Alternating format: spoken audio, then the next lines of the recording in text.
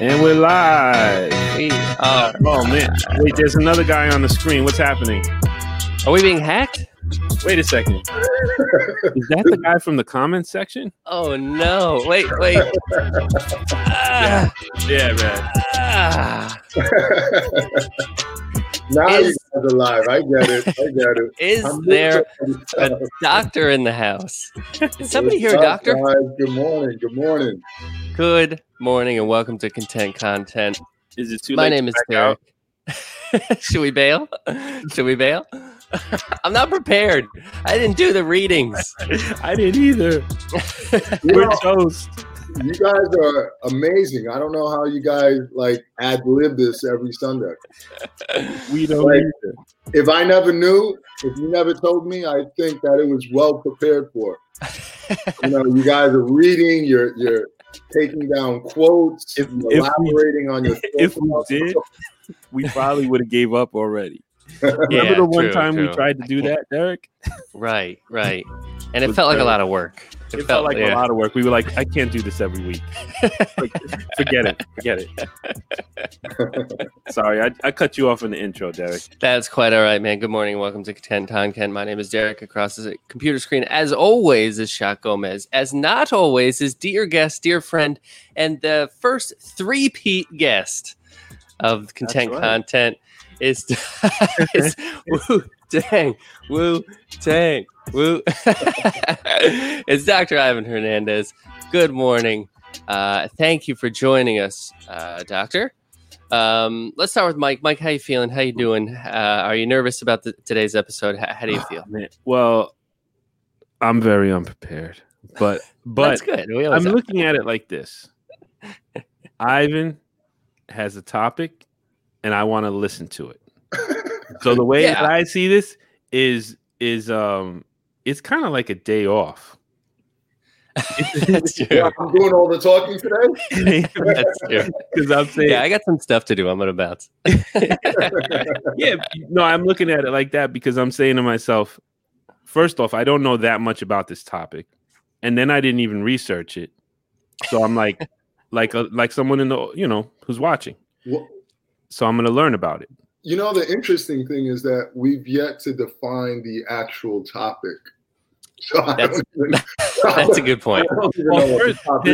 That's the first thing you're going to have to do then. Listen, I'm taking the logo out because it's blocking him. Yeah, there we go. Well, to me, I think what we'll kind of get into here is almost a classic argument of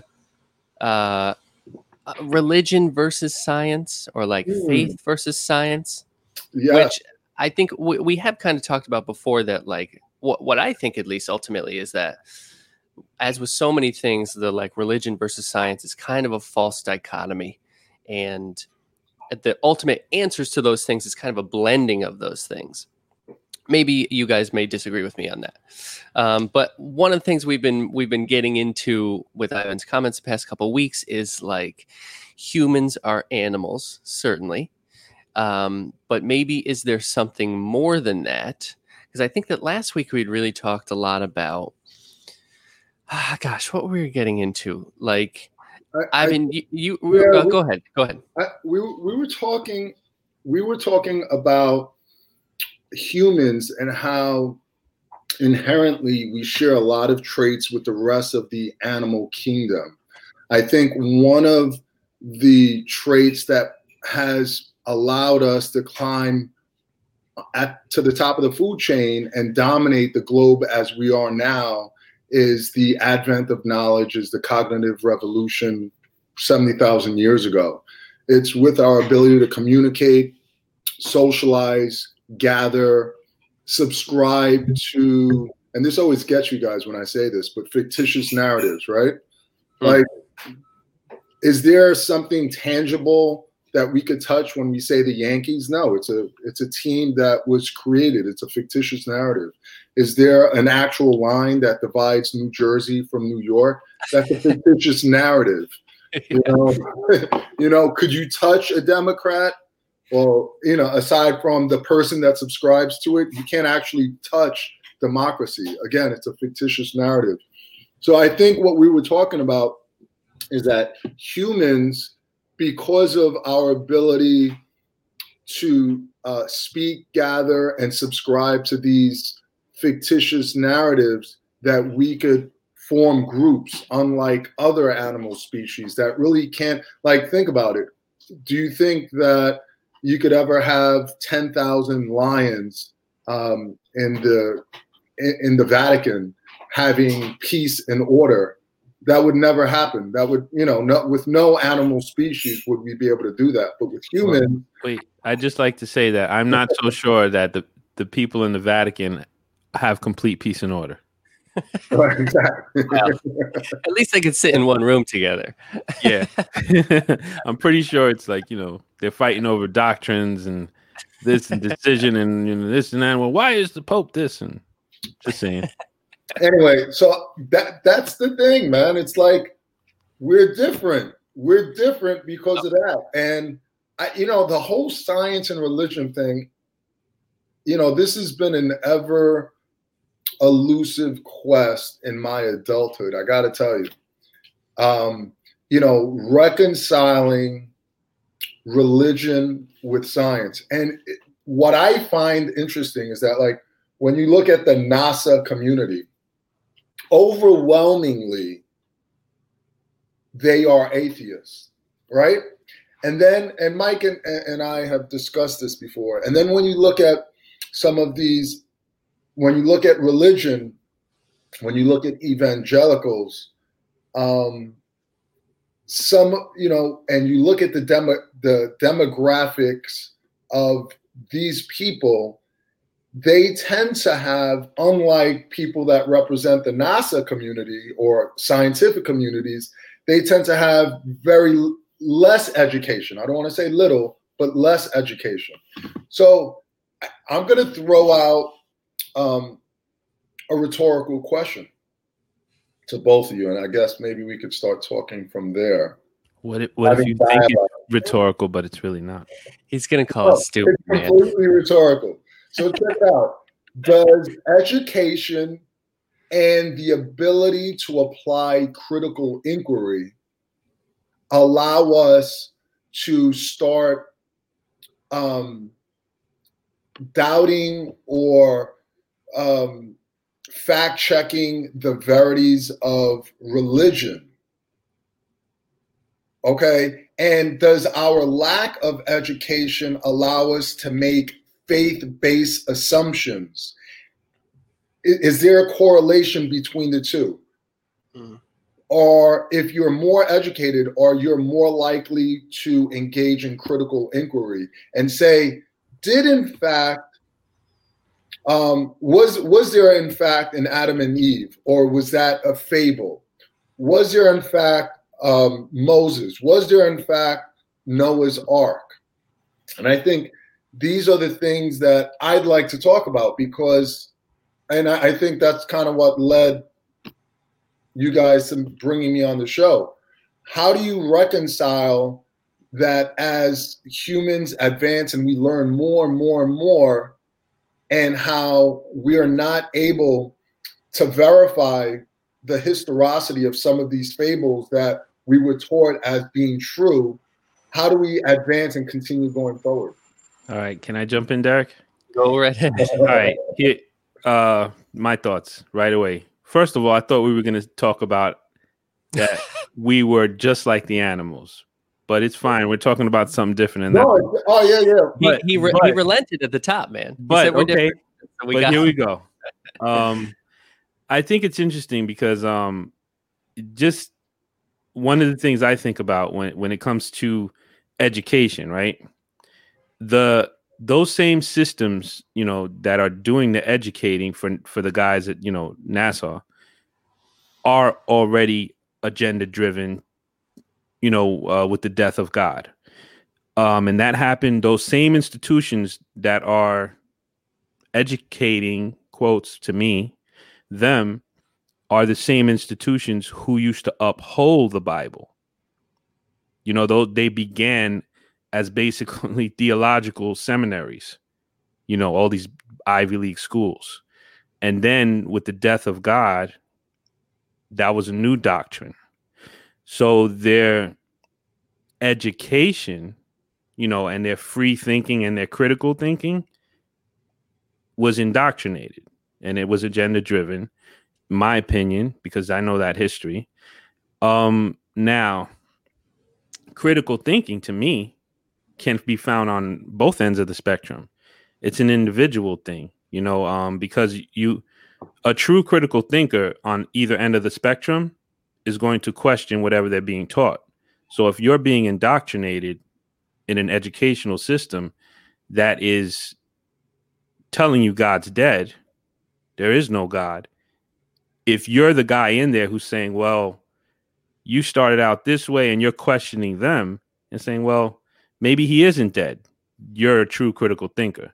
Now, if you're on the far end of the spectrum and you're not being educated and everyone's just telling you about Adam and Eve, that's true, that really happened, and you're questioning that teaching, then you're a real critical thinker. So I think when I say critical thinker, though, I'm saying that you're doing your due diligence. You're doing your own research. That's the same thing I'm saying. Yeah, that's exactly what I just said. Yeah. So you can be a critical thinker.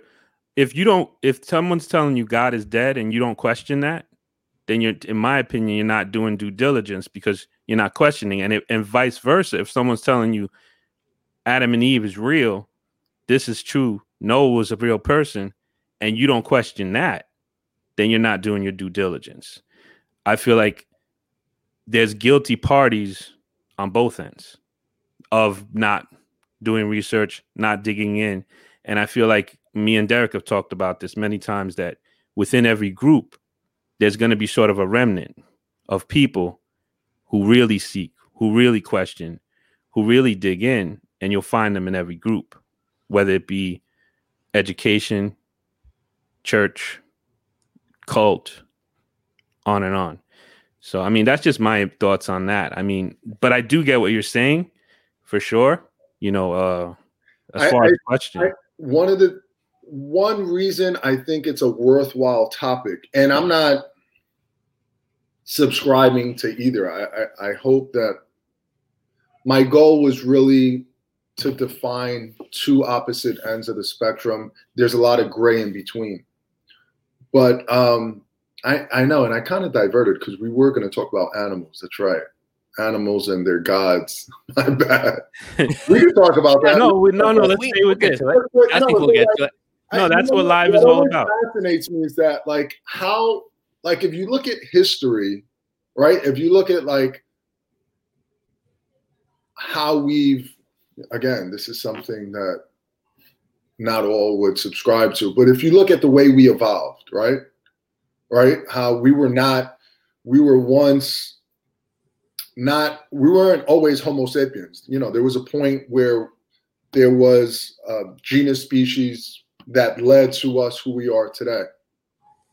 And then when you look at the cognitive revolution, you look at the agricultural revolution, you look at the information revolution, we have in the grand scheme of it all, in a small blip of time, we've really advanced a lot. How are we going to continue to advancing?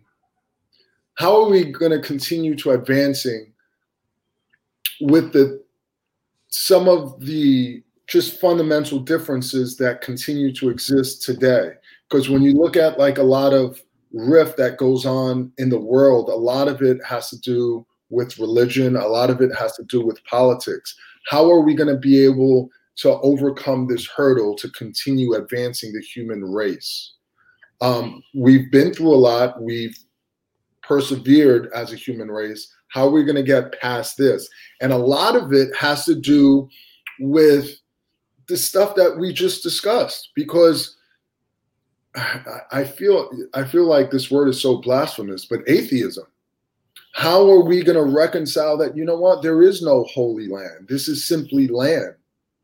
How are we going to get around that so that we could cohabitate in a cohesive manner and, continue with the human race?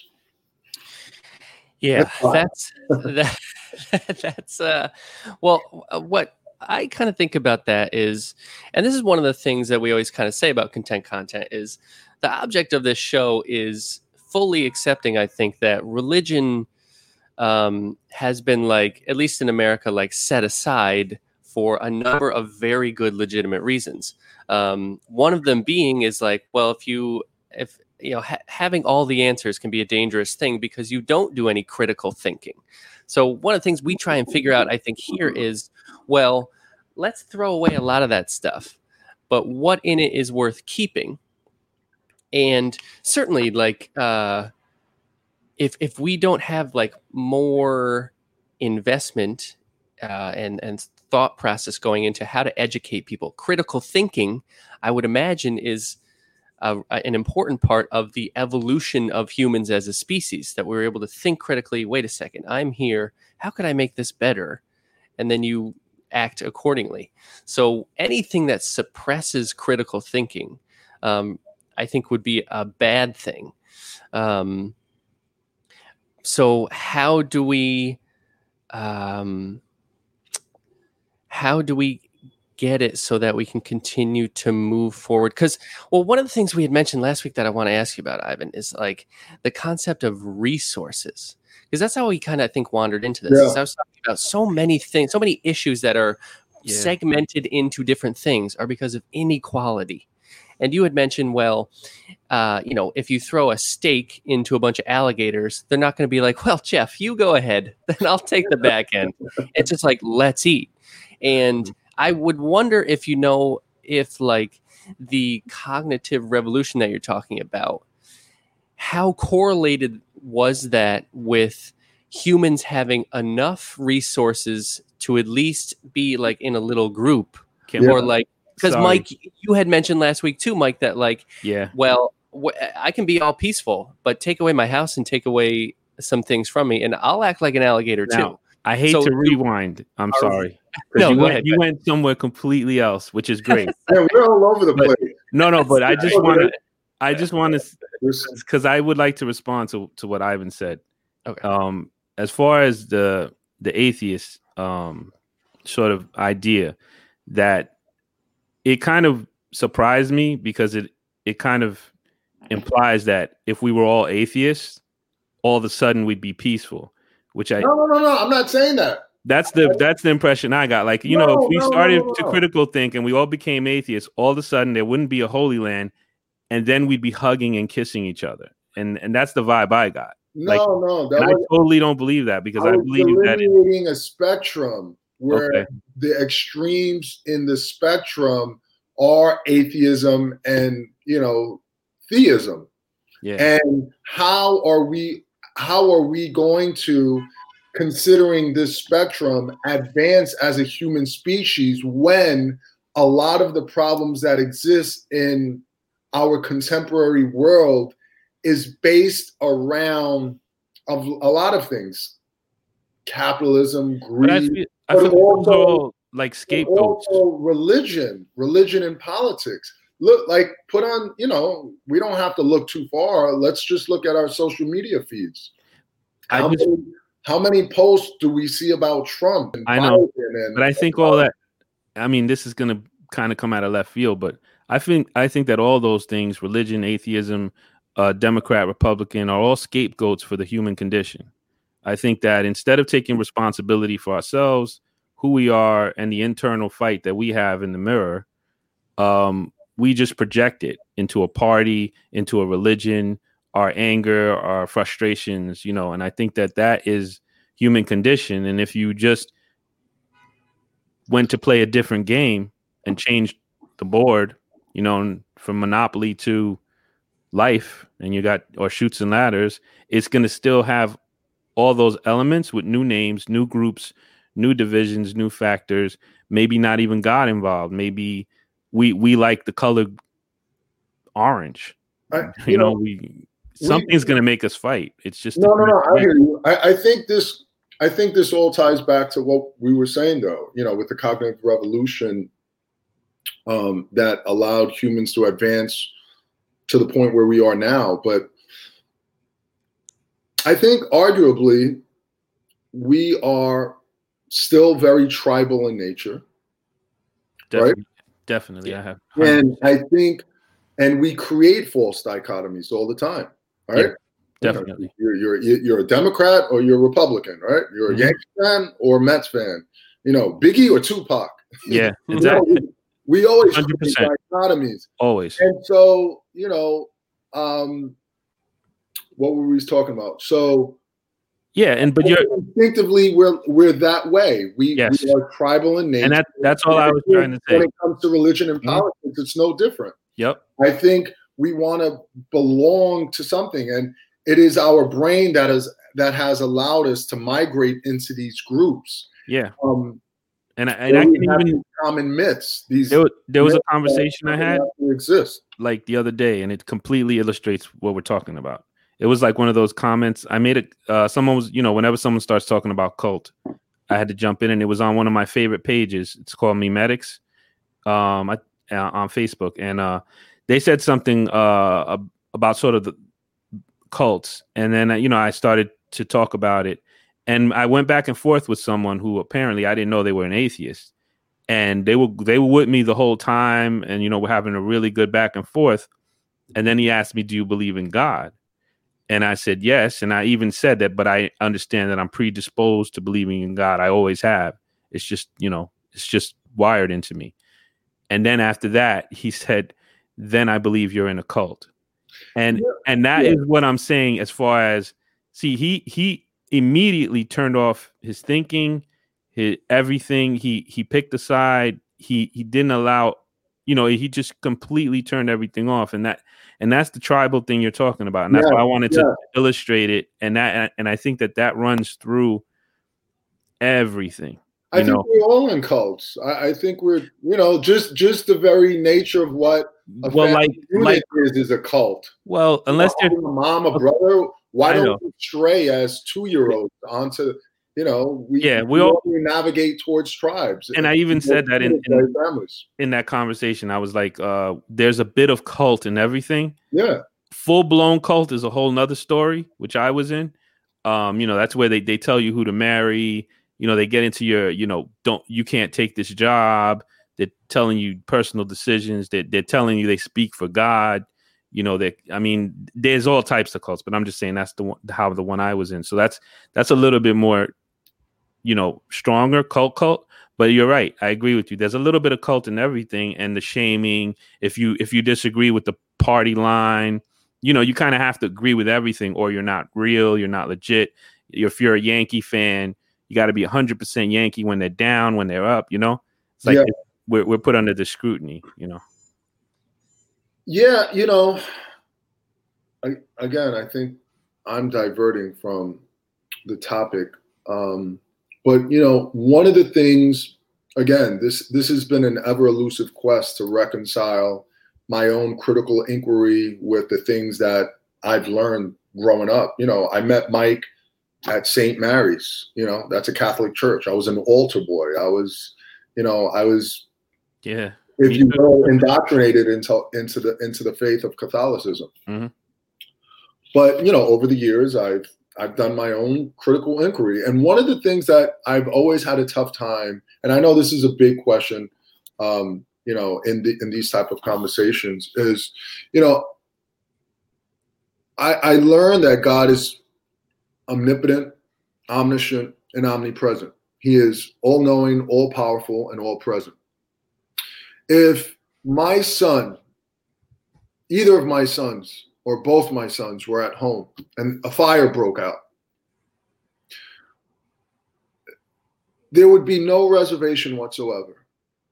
I would do everything in my power, particularly if I had the power, if I had the capacity, if I was everywhere, right? If I had the ability to be at work, but also be at home and have the power to save them, I would do that in a heartbeat. No questions asked. And one of the things that I've had a tough time reconciling through critical inquiry is if in fact there is this entity that is all-knowing, all-powerful, and all-present, why do bad things happen to good people? That is the thing that most of my adulthood I could not explain. And I've spoken and I have read with theologians, with people that follow the scripture, and till this very day, I still haven't received any type of coherent argument that would reconcile how someone who has the capacity does nothing and allow bad things to happen to good people. I'm very glad you asked that, Ivan, because I think that is a question that needed to be asked to Mike and myself if we're going to continue to do this. And I think that's a great point and a question that a lot of people have. They feel like betrayed by God because it's like, why did you like take my grandma? Why'd you do that? Precisely.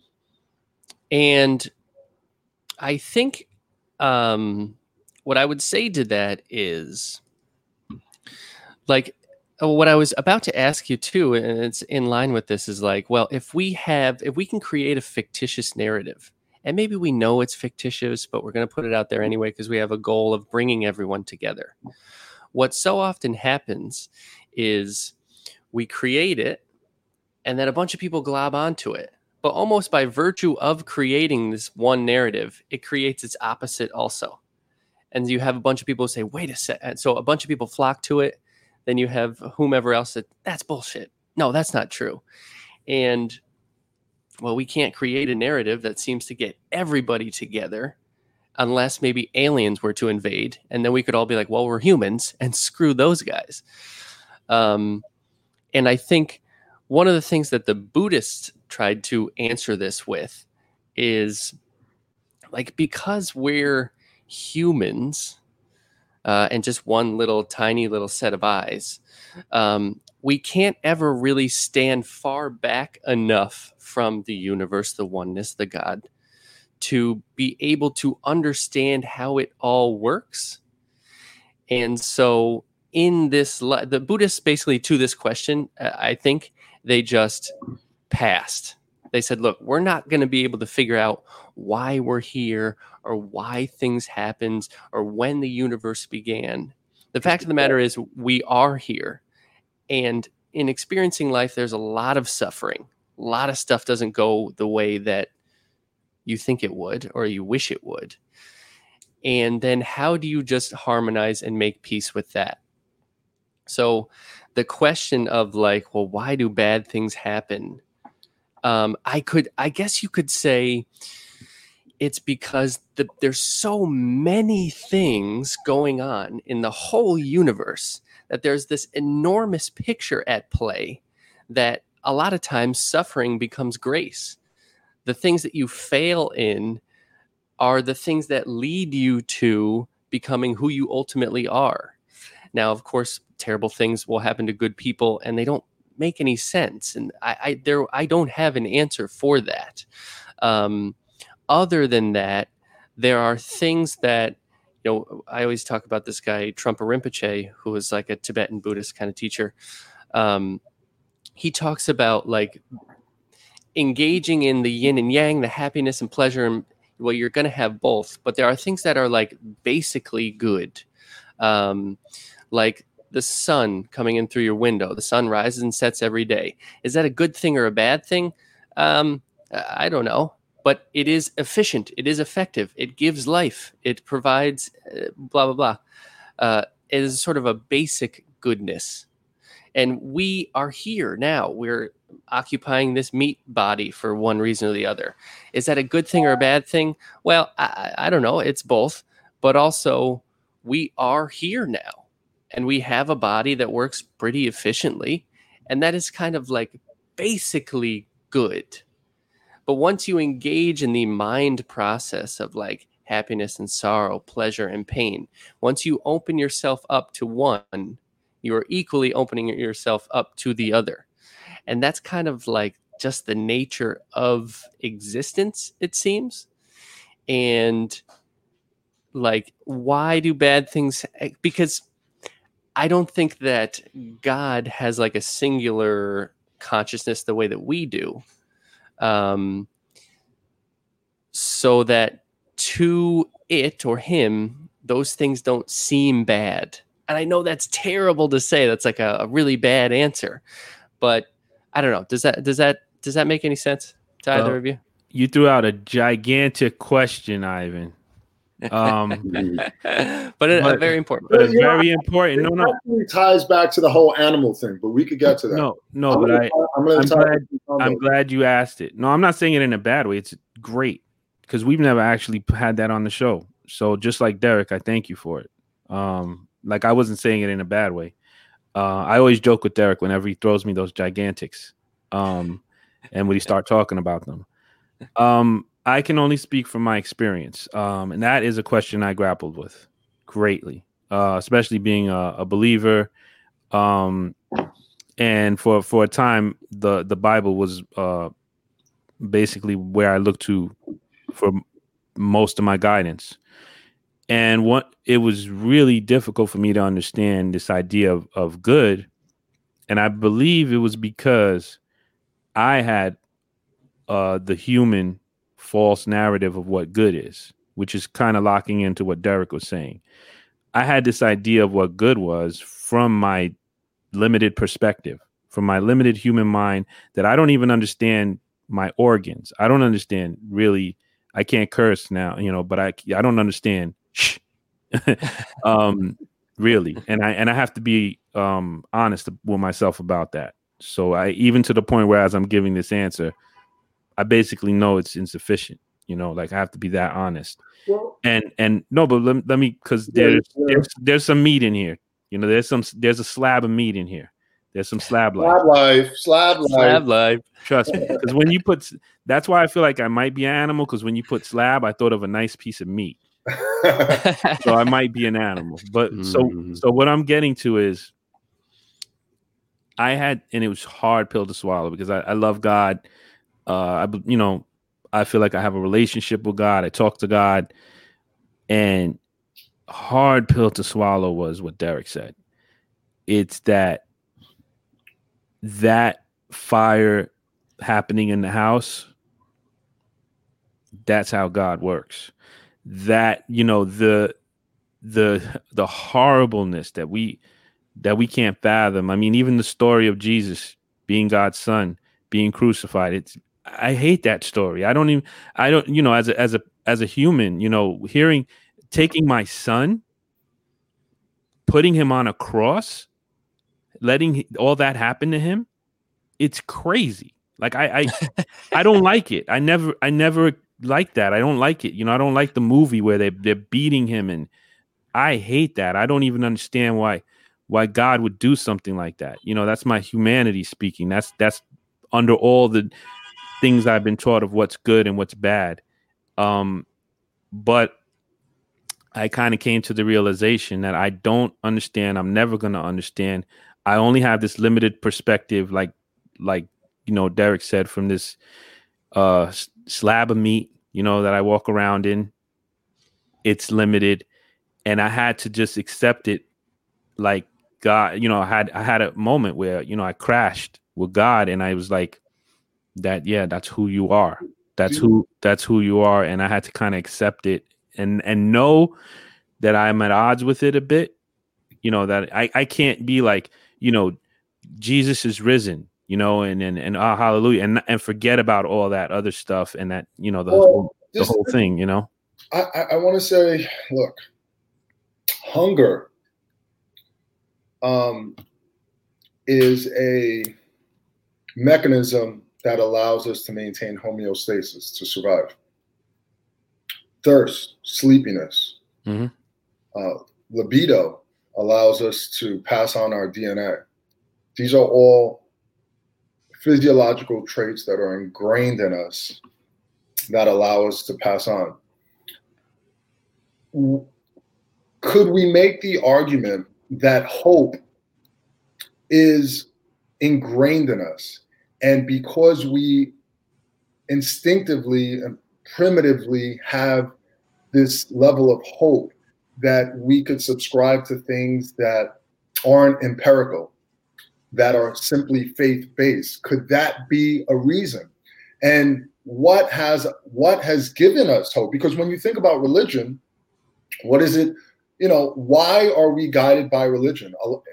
Fundamentally, a lot of across the board through most religions, it's both hope and fear, right? The fear of not complying or adhering, this is going to happen. But also there's hope. People go to mass on Saturday or Sunday, they feel better because they're going to be aspiring to something. But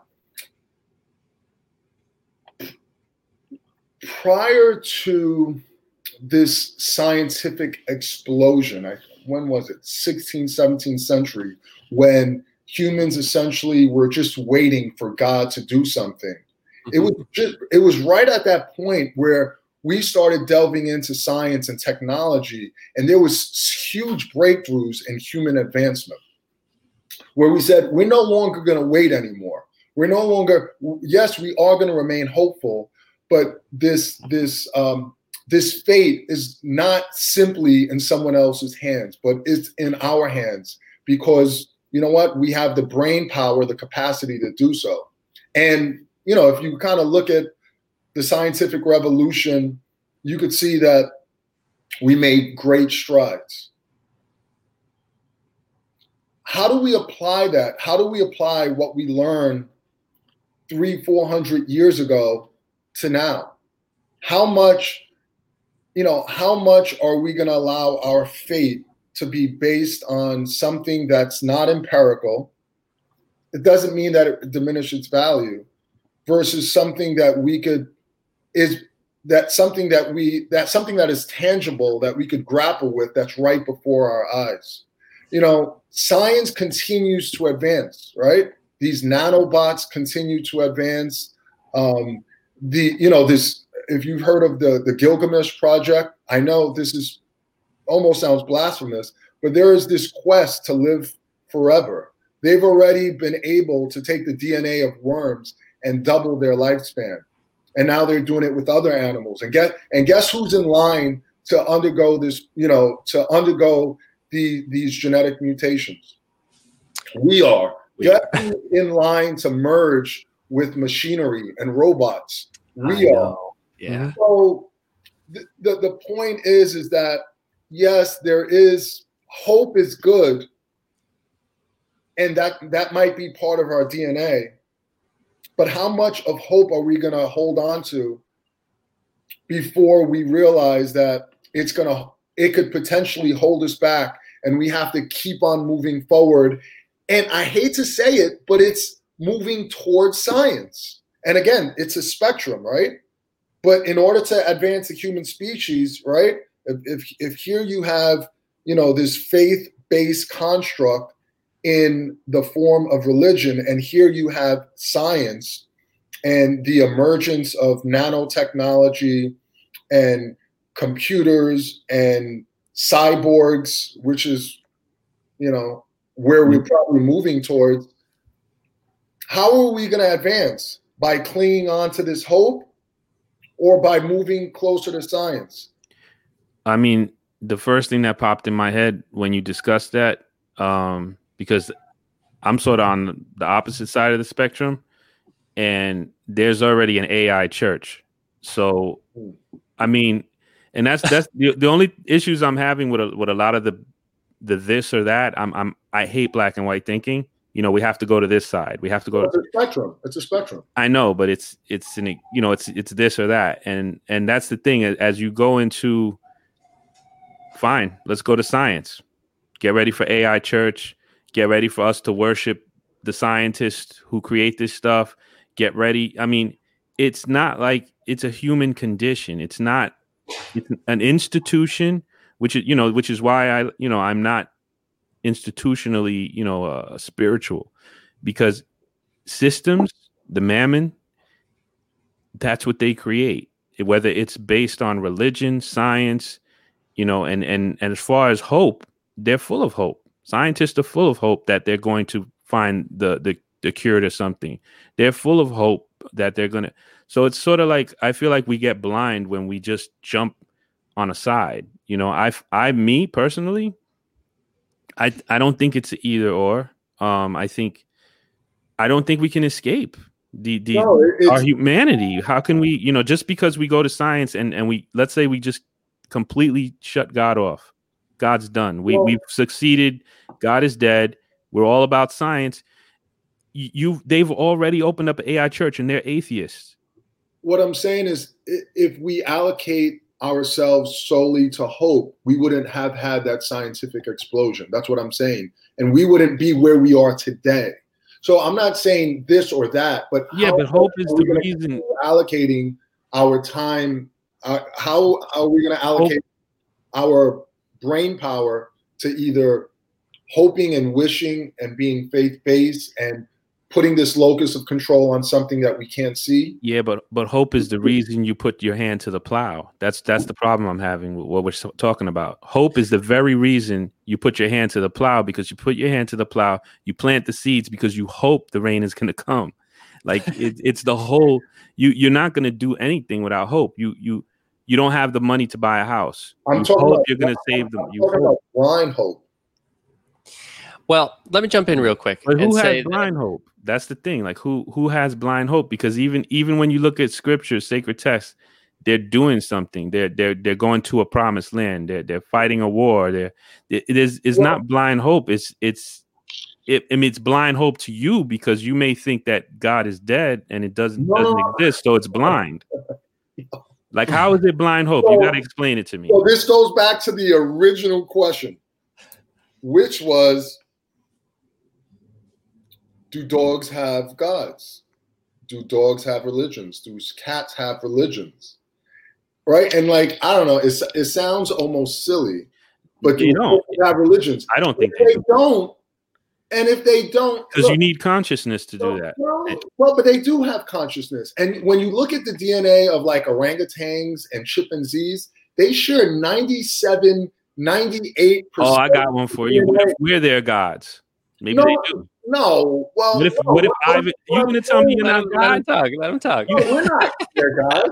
Why not? You got the food. We're no different than them. Except for the fact that our brain, this prefrontal cortex, our ability to create language that creates these social constructs, allow the human species to advance, to mobilize to where it is now, where we're dominating the globe and even going beyond the globe. So,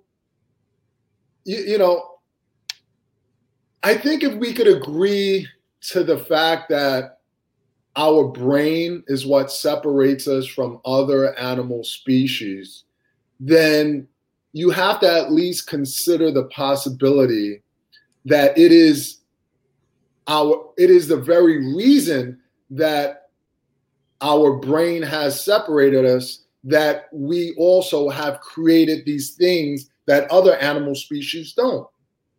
And this is when we get into tribes like politics and religion. And like gods. And why is there like this innate desire to create this gods and religion? Is it because we're wired to have hope? That's what I'm saying. I just think it's interesting. But in a lot of ways, like if you look at the science, like with chimpanzees and orangutans and other animal species, we share a lot in common. We have more in common than we have dissimilarities. And so you just have to wonder, the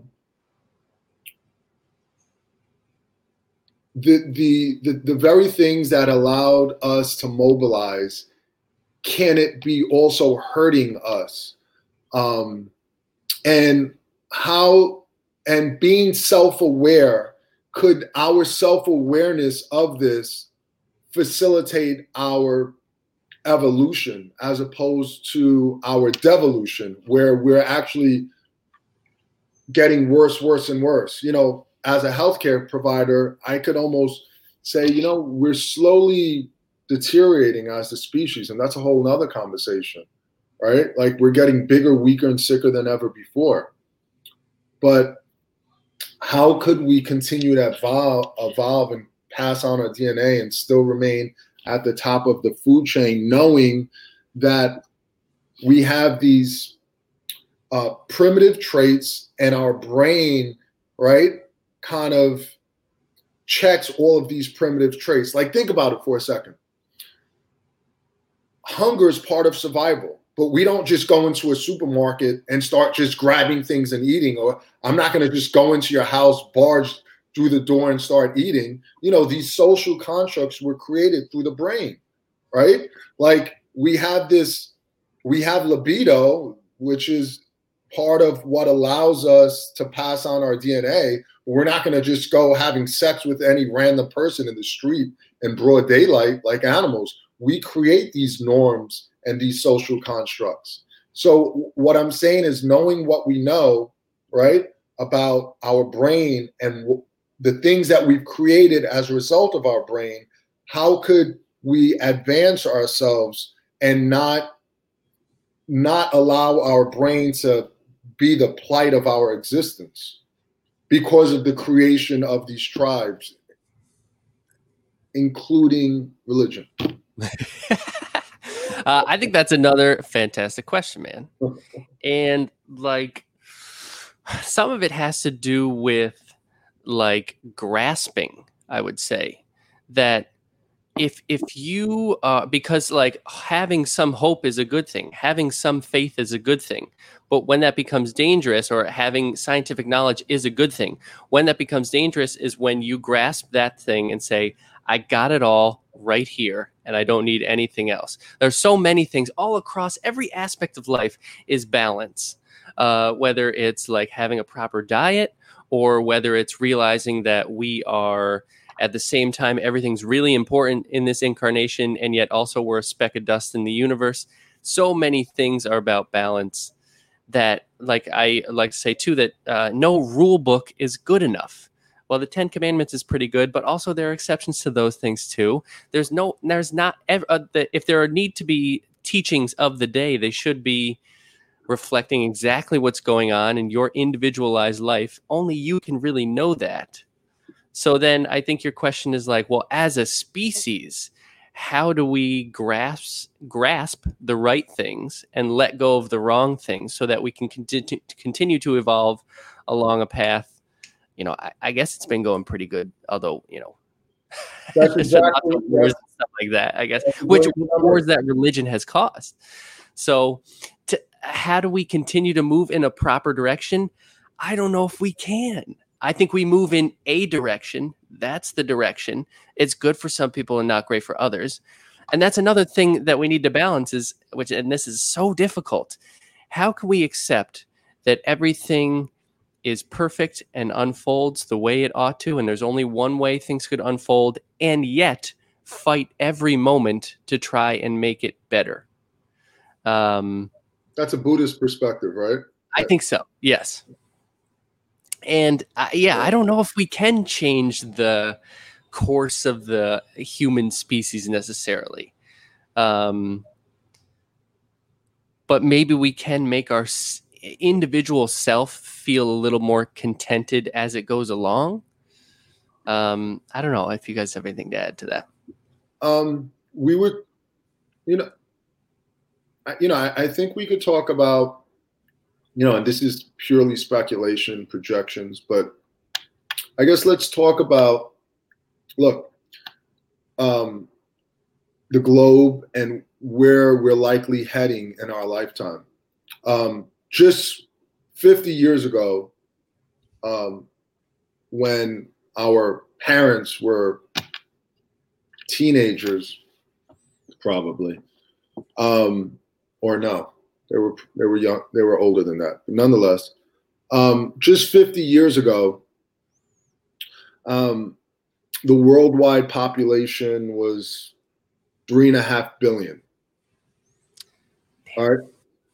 Just 50 years later. So, if you were to put human existence, if from fingertip to fingertip, that represented human existence, 50 years is a mere blip. You would need a microscope to appreciate what 50 years is, looking at human existence from fingertip to fingertip. We have more than doubled the worldwide population. We're at 7.7 billion people currently. By 2050, it is estimated that we'll have over 9 billion people.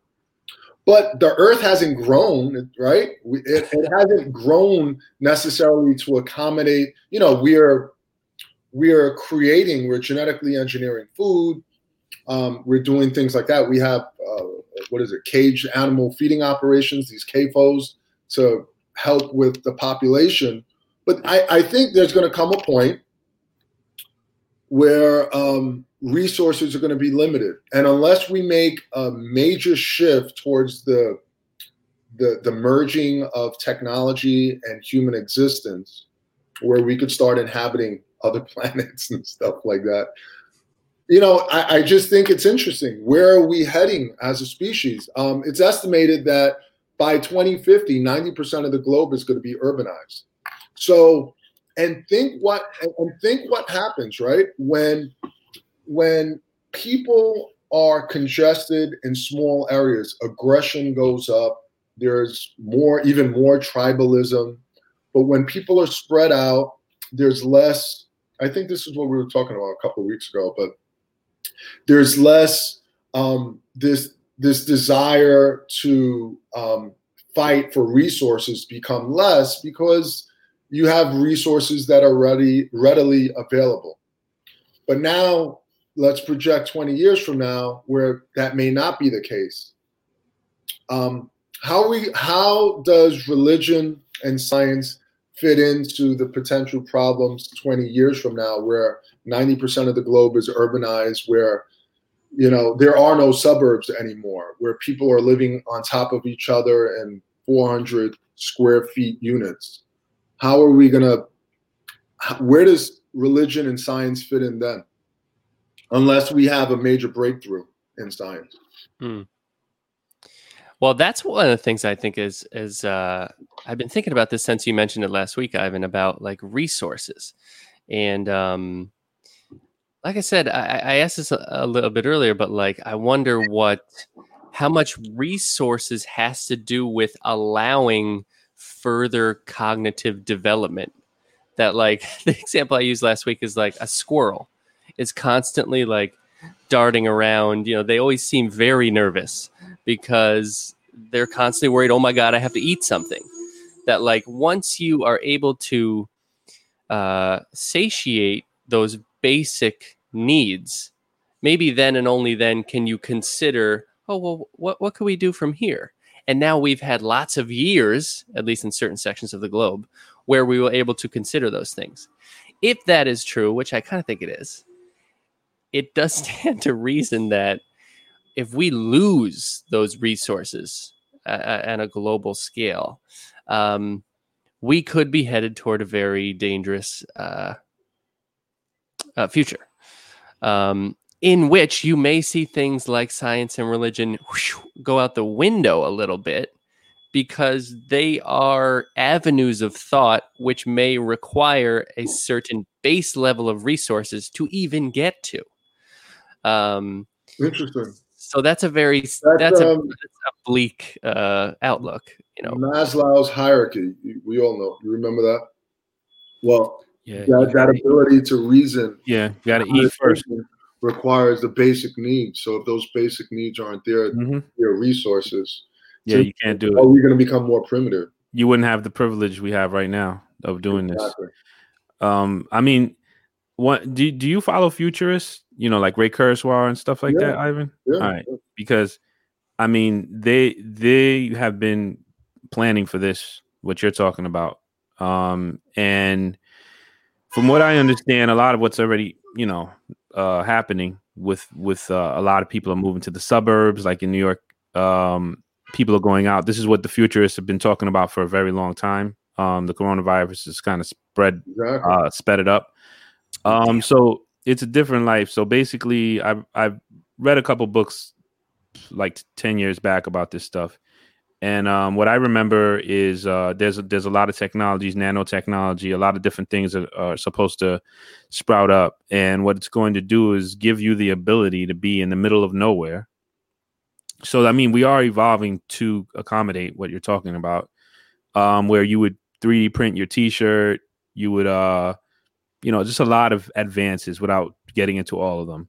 The long and the short of it is you would be very able to be in the middle of nowhere and survive quite easily, as long as these things come to pass. UBI, universal basic income, is going to be a big part of that. There's no way that's not going to happen. People are already getting used to stimulus checks. That'll be a part of that too. And there's a macroeconomist, Jeffrey Sachs, which is one of my favorite people I've ever met at the UN. And I follow him because he's very sensible. He created the Millennium Development Goals. And one of the things he's talked about is that at a certain point, we won't be earning a living the way we do now, because it won't be necessary. Automation? No, it just won't be necessary. Yeah, everything, you name it. I mean, there's a plethora of technologies that are going to make it unnecessary. So that's why, those people who resist UBI, those people who resist this future that's coming, they're the ones who are holding on to the past. And that's this fight that you always have, even in a company. If someone comes who's a visionary, and then there's been people there for 30 years, so that's the fight we're having in our country and in our world, That's interesting. The future. That's interesting. So, and that's kind of like a whole different topic, but, just this categorically, this idea of traditionalists holding on to something. Yeah. It's always going to happen. Versus kind of accepting that the only constants change and be willing to merge our future and accommodate our existence with future prospects. Yeah, accepting it and maybe even being excited about it. That's probably the best approach. Right? Look at baseball, for example. What does it have to do with everything? It's slow and boring, but traditionalists enjoy the game. But, look what has gained global popularity. Anyway, this is just an example of the way people think. But if we don't hold on to old ideas and embrace new and change, I think we're more likely to move in a direction that will allow us to thrive.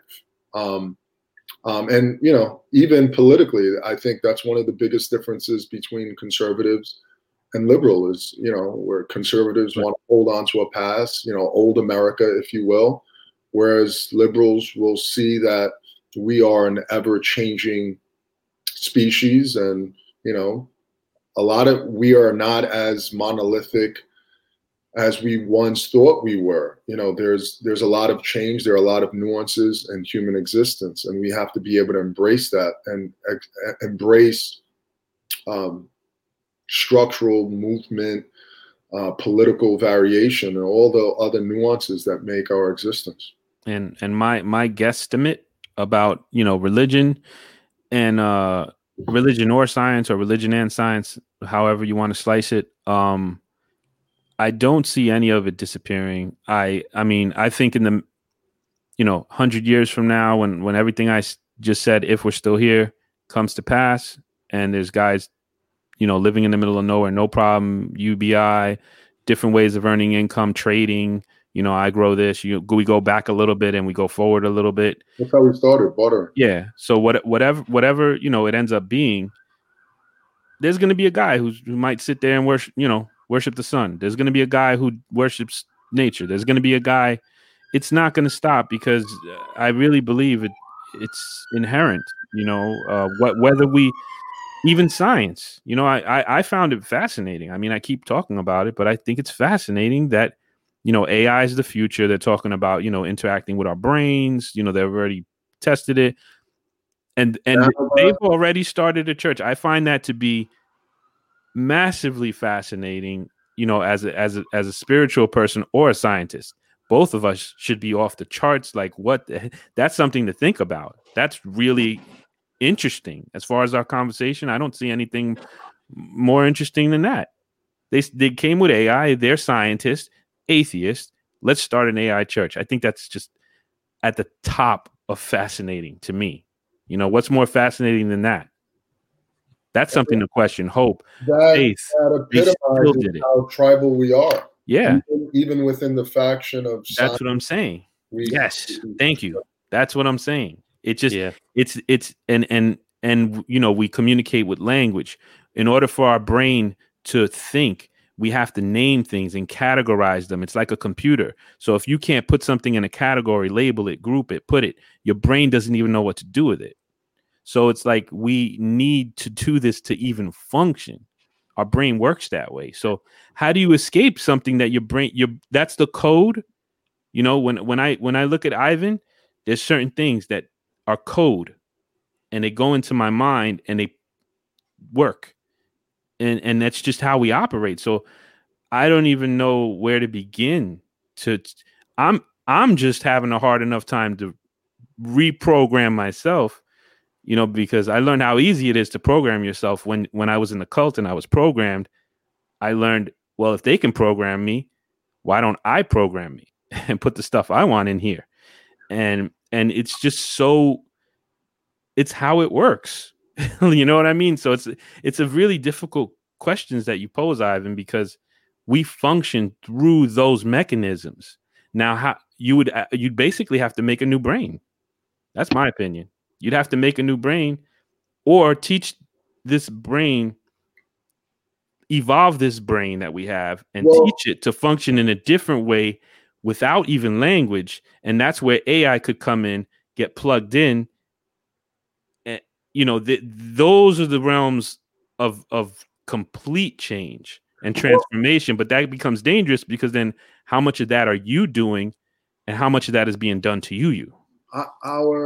That has happened. And I think it's going to continue to happen. But when you look at our primitive brain, the reptilian brain, it was designed to keep us alive, for breathing, for aggression, for fear. But then we developed this thing, which allowed our heads to be big.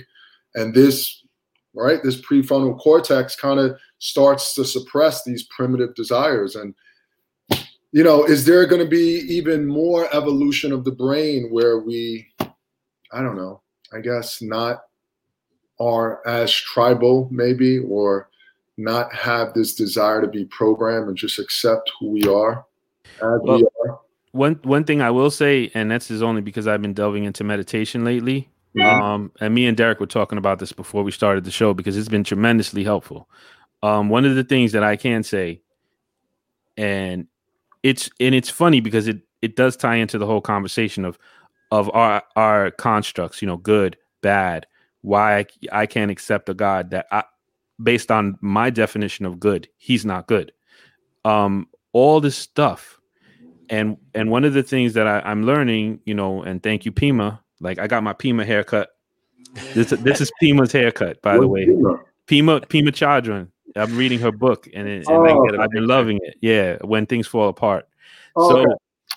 So anyway, what I'm trying to get at is one of the things that she talks about that I've been using personally, and what I've learned is when you use something personally and it works, it usually tends to work, you know, universally. The more you dig in, the more one you become with everything, and the more you kind of understand things. And one of the things she teaches in meditating is you get to all these feelings, you know, this is wrong, this is right. You got these narrations, you're throwing all this stuff out there. And instead of trying to pick a side, because your opinion is tied into your ego. So what she's saying is let the feelings be. Lock into those feelings. Just accept them. Like demons that come and you're like, hey, come hang out. It's fine. But you don't feed into them at all. And they're going to get bored and they leave. And I feel like that is sort of a reprogramming time that I'm doing for myself internally, where I'm sitting with those things and I'm not entertaining them. They're not going to take over. I'm just like, here you are. That's cool. That's what's up. And that, to me, that was a mind-blowing thing. And I think, in a sense, here's the interesting part, that the spiritual things, this spiritual wisdom that she's getting from way back, you know, I think that she's pulling this stuff out. You know, she says where it comes from, but, you know, I don't remember. Is reprogramming your mind, is trying to get out of that primitive state that you're talking about. And it's a spiritual practice that's trying to get you out of, if you think about it, a lot of the Buddhism, a lot of the practices are trying to get you away from those desires that you're talking about, which are more primitive. So it's an interesting thing.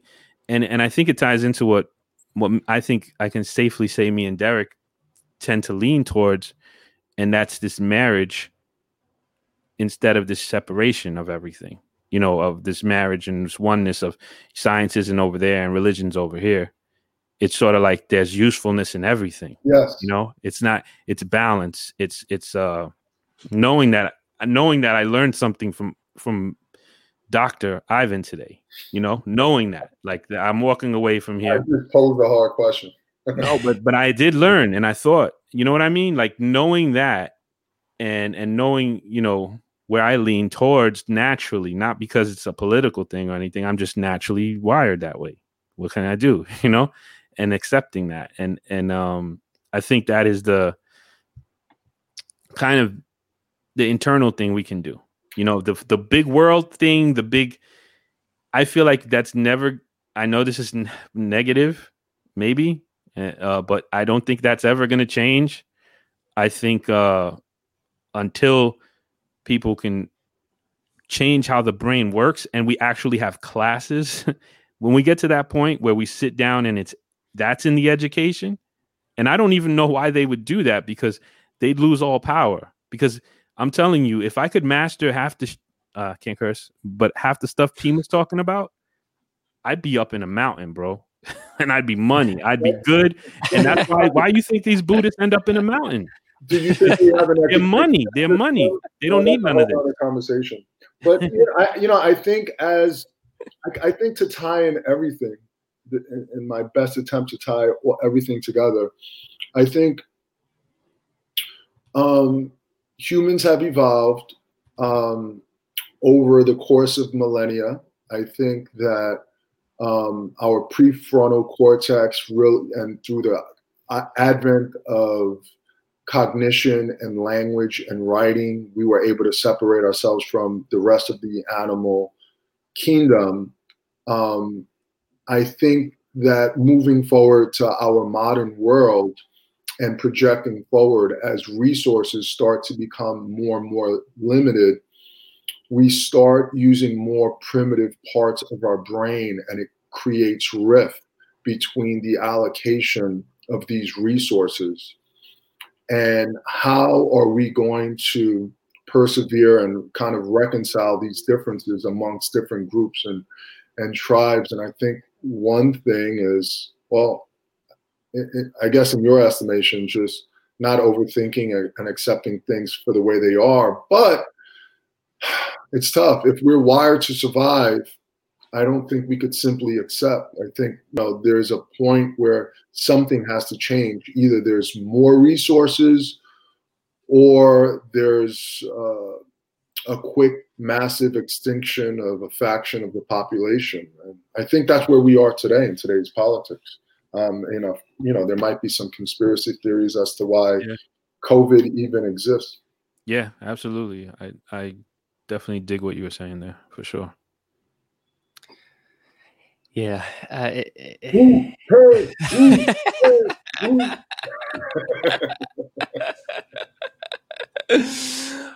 Well, what do you say, Mike? I think we did. Isa's got a bunch of comments here. New blood type emerges every hundreds of thousands of years, and we are in the new emergence of the new millennium blood type. Uh-oh. You know anything about that, Dr. Ivan?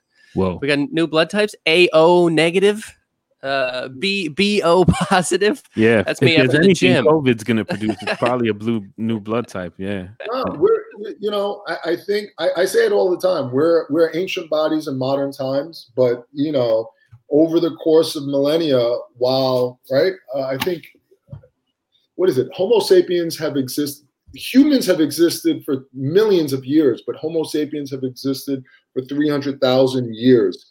If you trace our existence back 300,000 years, not us, but I guess anthropologists, people that study it, we haven't changed a great deal. Yes, there are things like what Isabel just mentioned there, the color of our eyes, the ability to metabolize lactose, like little evolutionary adaptations. But all in all, we haven't changed much. And I guess that brings us to what allows us to thrive. And this is a conversation. This is a whole different conversation. But it's a conversation I have with a lot of other healthcare colleagues, is we have to use nature's doctors, because that's what allowed prehistoric man to thrive. Sun, exercise, sleep, stress management. We're constantly bombarded with stress the moment we pick up our phone or leave the door, leave our home. So, but yeah, I think there are evolutionary adaptations, but I think in the grand scheme of it all, we're very similar to what we were then, except for this right here. I love that because you very much balanced it out, hugely, in what you just said, and how you practice, but it's sort of that we're trapped in this body and we're going into this place, you summed it up really nicely. That was a really nice way to kind of close it out. All right, guys. Well, I think we did it. I think Ivan is going to have to be a regular contributor here. You already are, so I don't have to offer this to you by any means. I think that's a given. And so maybe we get Ivan and Method Man next time. that'd be really, we could really break it down there. For sure. Ivan, thanks for coming on. Well, Mike and I will have to do some further research and get our ducks in a row before we can have a great intellectual battle with you again. Thanks, Mike. Thank you, Ivan. Thanks for coming on, bro. Yeah, man. All right, bro. All right, guys. Talk to you later. See ya.